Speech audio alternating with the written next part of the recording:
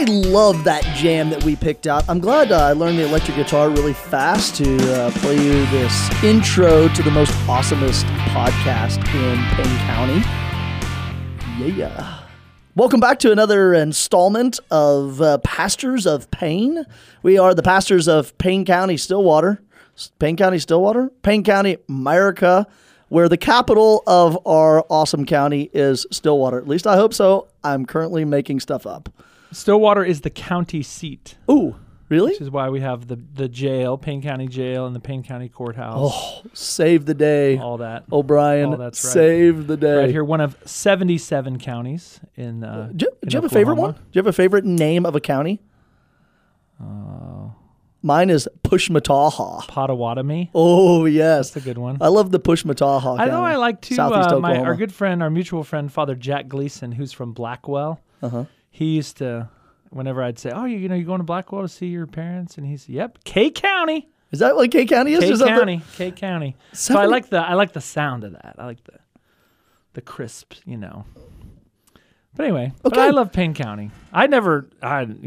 Before I moved here, I never really gave it the time of day. I'd been here, I think I came for a football game, a couple basketball games. Uh-huh. I came one time to see you. That's it. That was about it. A handful of times. Now it's my life. Now it's your life. Well, welcome everybody around the world and on other planets to Payne County, America, where the county seat, I've just learned, is in fact Stillwater. Our podcast passed a milestone, Father Carey. Really? We just passed 25,000 downloads as a podcast. Is that a lot? I think. I don't know. Dang. Seems like a lot. The people out in the hallway gave us a thumbs down. They're like, it's lame. No one's listening to it. I don't know what other, I'm sure there's podcasts out there where that's like, what they get in a day. But, I think for our little effort here. I picked up some listeners in New Zealand recently. Oh. Yes. Okay. Some TU grads moved to just outside of Auckland. What's very funny is the people who say, we've been doing it for, a year and a half now or so. And it's the people who say, I just started listening and I'm on episode 6. And I'm like, oh boy, you got, what were we talking? What did we talk about on that episode? Oh, I think it was, our hairlines, our receding hairlines. But I thought, wow, you got a lot to catch up on. But I think what most people say, and we'll just take this as a compliment, and that is sort of the length of it, right? It's like 30 minutes. 29 and a half, Header and footer. And so for people who have like a little commute, okay, listen, you got a 15-minute commute. All right, half the show on the way to work, half the show on the way back. The priest tells you got 15 minutes of penance you need to do. You can at least listen to 15 minutes. I mean, it's a worthy penitential podcast. Well, welcome to Stillwater. Father Carey Wakulich. I'm the pastor of St. John Catholic Student Center. I'm here with my casa amigo, my friend, Father Brian. I can't remember your last name. You know what's annoying? Brian. We should do a show on things that annoy us. Oh, yes. So the other day, I was at your place for the little tailgate before the game. Uh-huh. So Oklahoma State, if you don't know, Oklahoma State played McNeese State, which is a university located in Lake Charles, Louisiana. Anyway, these guys are there, and so I introduced myself, and I said, Father Brian O'Brien. And the guy a super nice guy, immediately launches into like an Irish joke. Like ugly brogue and everything. And I was just like, what is this? What prompts this? Like, do I do that to people? Like, I don't know. I hope I don't. Gosh. You're like 19th generation Irish, aren't you? Yeah. I mean, it's not, yeah. I mean, obviously my name is very Irish. I heard your mother said to me, I said, why'd you choose Brian O'Brien? And your mother says, because Marty wouldn't let me choose Seamus McFaddy. My mom would never say that.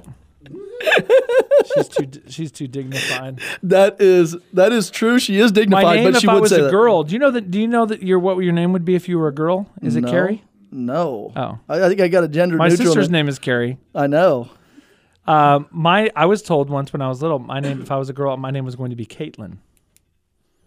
Wow. Just so you know.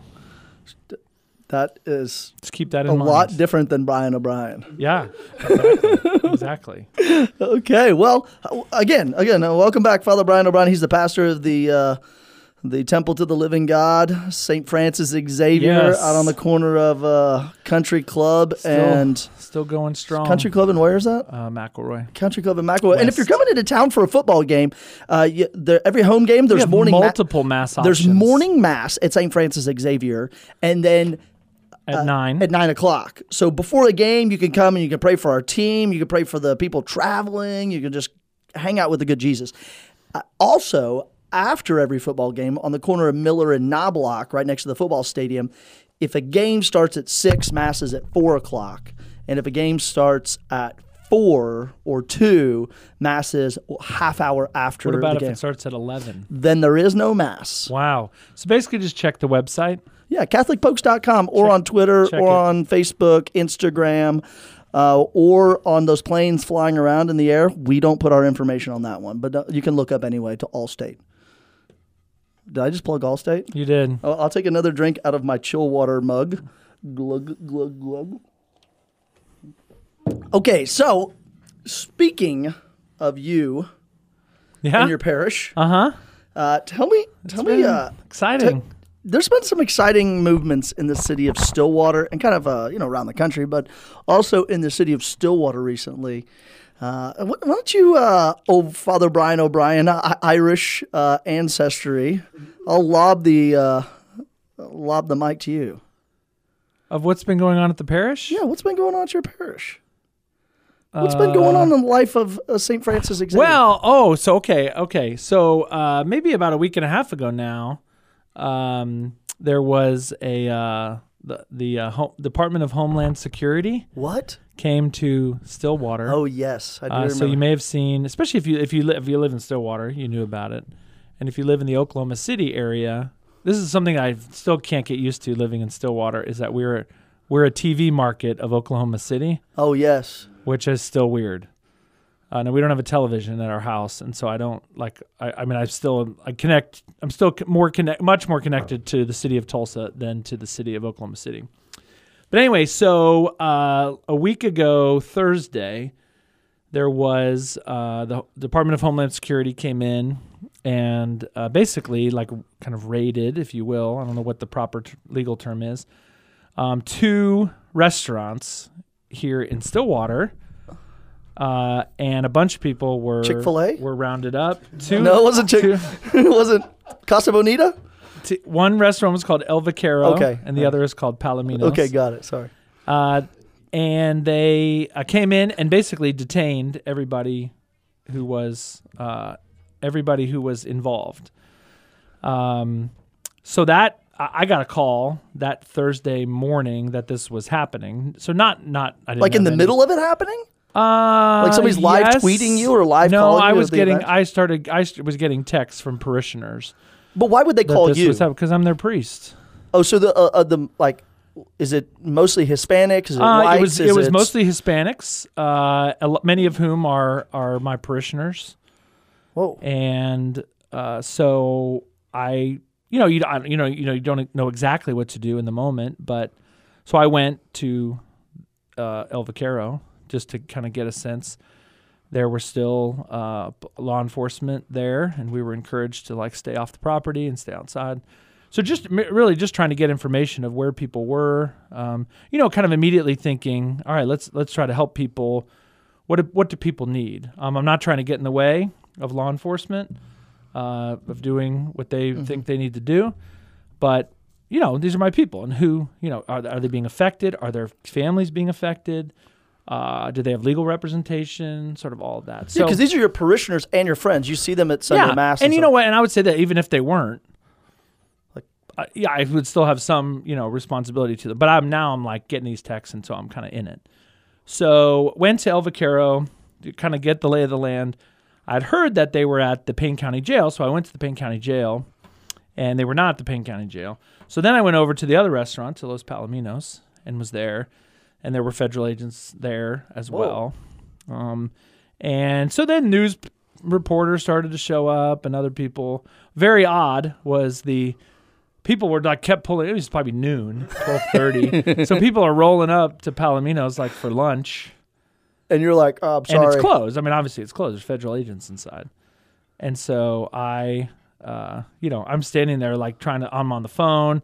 When in between phone calls, I'm like praying the rosary. and all these people are like, what's going on? And I'm like, I'm sorry, they're closed. And I'm sure those people were so confused. Like, why a priest was telling them? Why is there a priest standing in front of this restaurant? I'm just trying to get some lunch. So I went to Palomino's today, and this priest turned me away, and I couldn't have avocados. These priests are so mean. they won't even let me have lunch. So was there for a little while, and then went back to. So it turns out that everybody was taken to the Stillwater jail, and so I went to the Stillwater jail, and still wasn't able to see everybody because they were being processed. But I did meet with an agent from Homeland Security, and really my goal then, as it is now, was just to be an honest broker between law enforcement and my people. So knowing that a lot of folks had children in school, there was at least one person who had a health condition that we wanted to make sure that people knew about, so he could be cared for and have his medication. So that was the day, and it was not the way I thought my day was going to go. Right on. When I woke up. So then really the goal was just to, what do people need? Mm-hmm. Do people need food? Do people need legal representation? Are their kids going to get picked up from school? So kind of just trying to maneuver all that. And people were wonderful. This was not a one-man show by any means. Both my parish staff really jumping on board, and then just a lot of just community kind of volunteers. So then our next step, we got really, I think probably the hero of the week was Catholic Charities of Eastern Oklahoma, which is headquartered in Tulsa, but has, of course, offices all over the place, including right here in Stillwater. We've been partnering with them using the old St. Francis Xavier, where we're going to offer high school equivalency classes in English and Spanish. And so we've already had this partnership, and I know those folks well. So I was able to get on the phone with them and say, look, what do you got? So it turns out Catholic Charities is doing a lot to help people with immigration issues, including from Burma, not China, it's not just from Central and South America, thing. for people who are like refugees and yes, all of that. So Catholic Charities of Eastern Oklahoma has 6 immigration attorneys full time on staff. So what we tried to let's organize so people are, and I think really the biggest thing was people were scared. There was a lot of uncertainty, a lot of rumors, a lot, and that happens in our day and age. So trying to find out what was the real information, what's really going on, and then trying to be Christ. How can we help people who are in need? Yeah, there's that line that says, of welcoming the stranger. Like the stranger, the orphan, the immigrant. Sure. How are we welcoming these people in? And so really, and Matthew 25 comes, and it's when did we... The judgment day, the Lord, sheep and the goats. Lord, when did we see you hungry and feed you, and thirsty and give you drink, and naked and clothe you, and in prison and you visited me? And Jesus says, what you did for the least of my brothers and sisters, you did for me. So I had that in mind throughout the day of, don't get caught up in the legal stuff, because that's over my head. It's a complicated, and we'll get into that a little bit. But just serve people, help people. What do people need, and how can you bring people comfort in a difficult time? So that led to then the next day we had mass at the church. The very next day, like 24 hours later. Yep. So we just mass to get people together, and let's just pray for each other, pray for a resolution to all this. And then after Mass, we had like a kind of a community meeting, and it was really led by an immigration attorney from Catholic Charities who just gave people information. Here's what happened yesterday, and then here are your rights and responsibilities going forward. Right. Correct. And so then since then we've really just been trying to meet individual needs. So not only were the people who were detained on that day, of course their families were affected, but these restaurants were now then shut down basically for a week or more. Wow. Okay. So then you have other people out of work, So identifying those people, and then working through our what we call our Mother Teresa ministry, which is just we help people with bills, gas and groceries and things like that. And that's not just Catholics and not just people caught up in the poor and those in need. Thing. There's college students too. We help them. Yeah. And that's a wonderful ministry, and that's totally funded by the people of St. Francis Xavier and other donations that come in. Yeah. And so just trying to help people kind of through this kind of period of transition. And that's really where we are. It's tough. Yeah. It's tough. Your family is immigrants. My family's immigrants. I was talking to my dad one time, and he said his dad had fled because they grew up in Russia. Yeah. They fled the Bolsheviks, like the communists, like the rise of communism, the post-World War I. Is like you either serve the Tsar's army and die on the front, or you get out of here. And so my grandfather, Sam Wakulich, left at the age of like 15 with his 8 brothers. And good old Sam. And they fled to New York. And like my dad was raised in, and I didn't realize this till a couple of years ago, my dad was raised in like a Russian ghetto. Like the projects of a Russian project where all these people were fleeing to the United States. And same thing with his mom. They fled.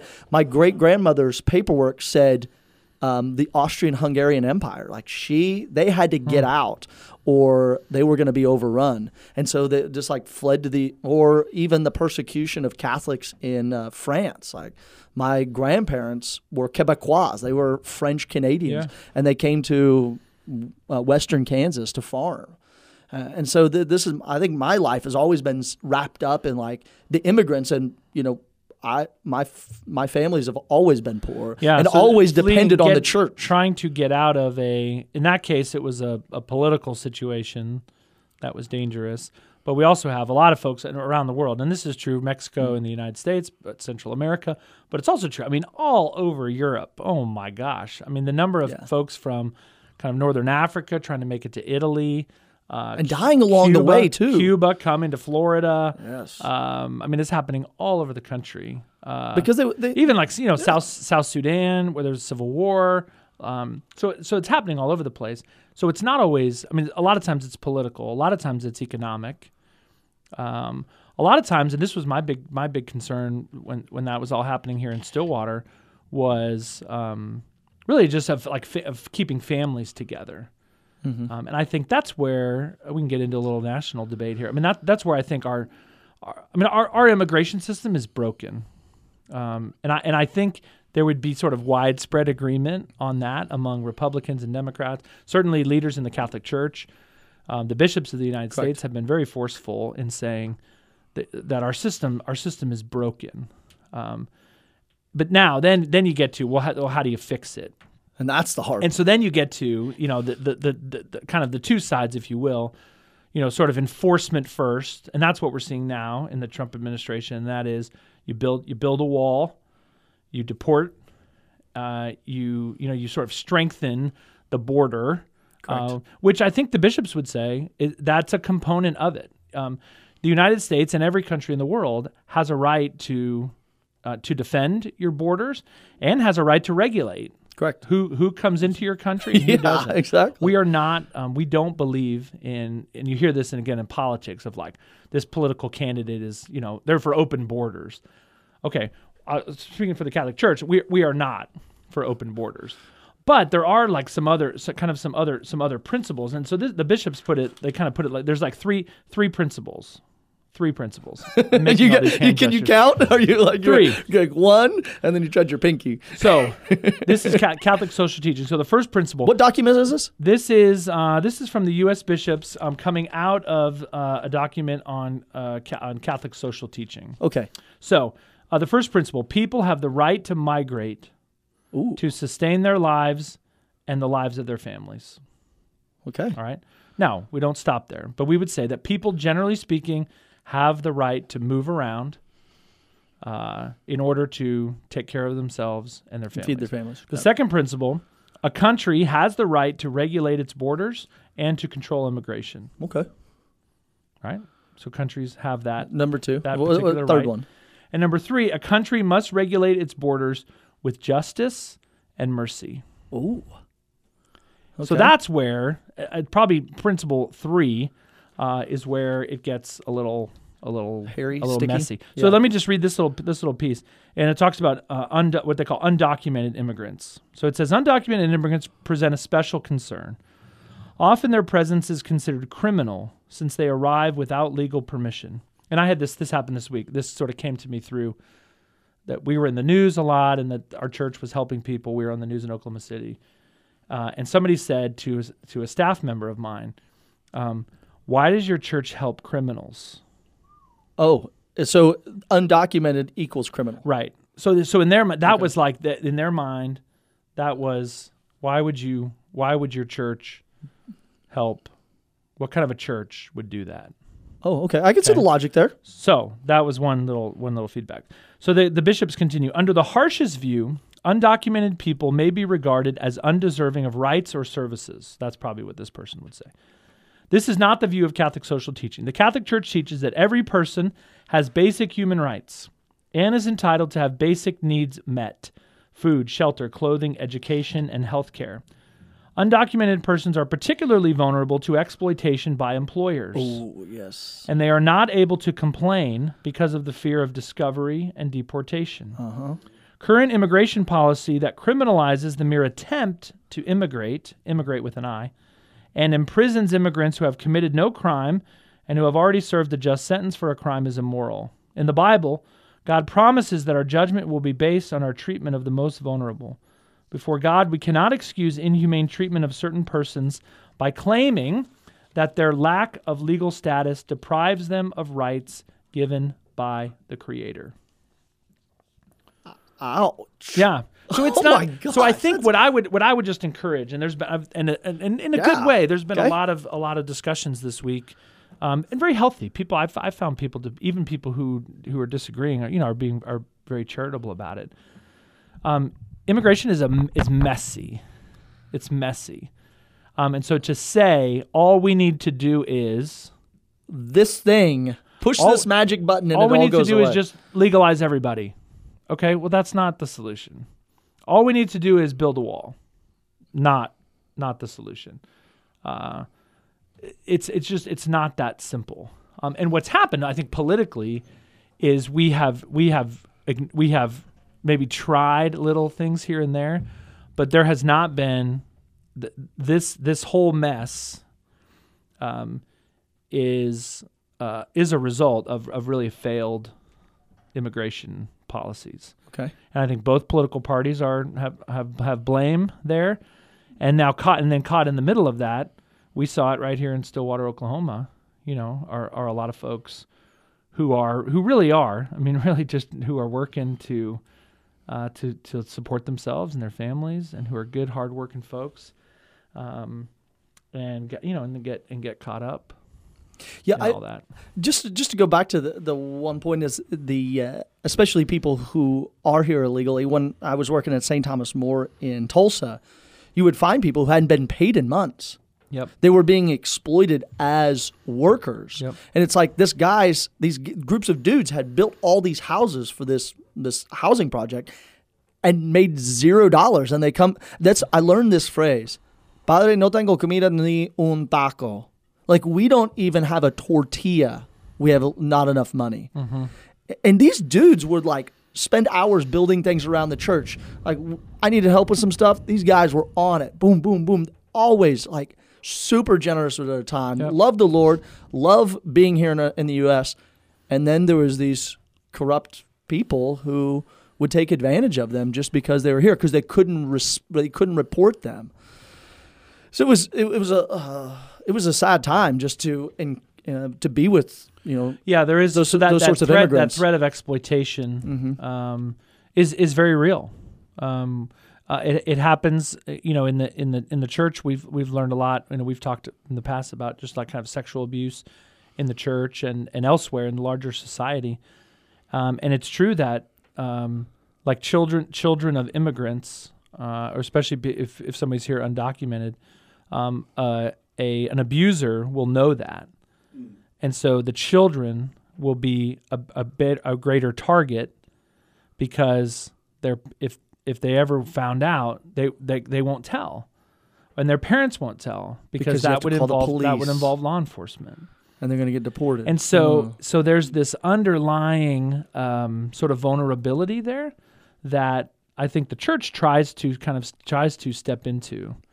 And at the same time, and this is where I had a lot of questions this week, and and people would say like, well, what's the church doing like to teach them English?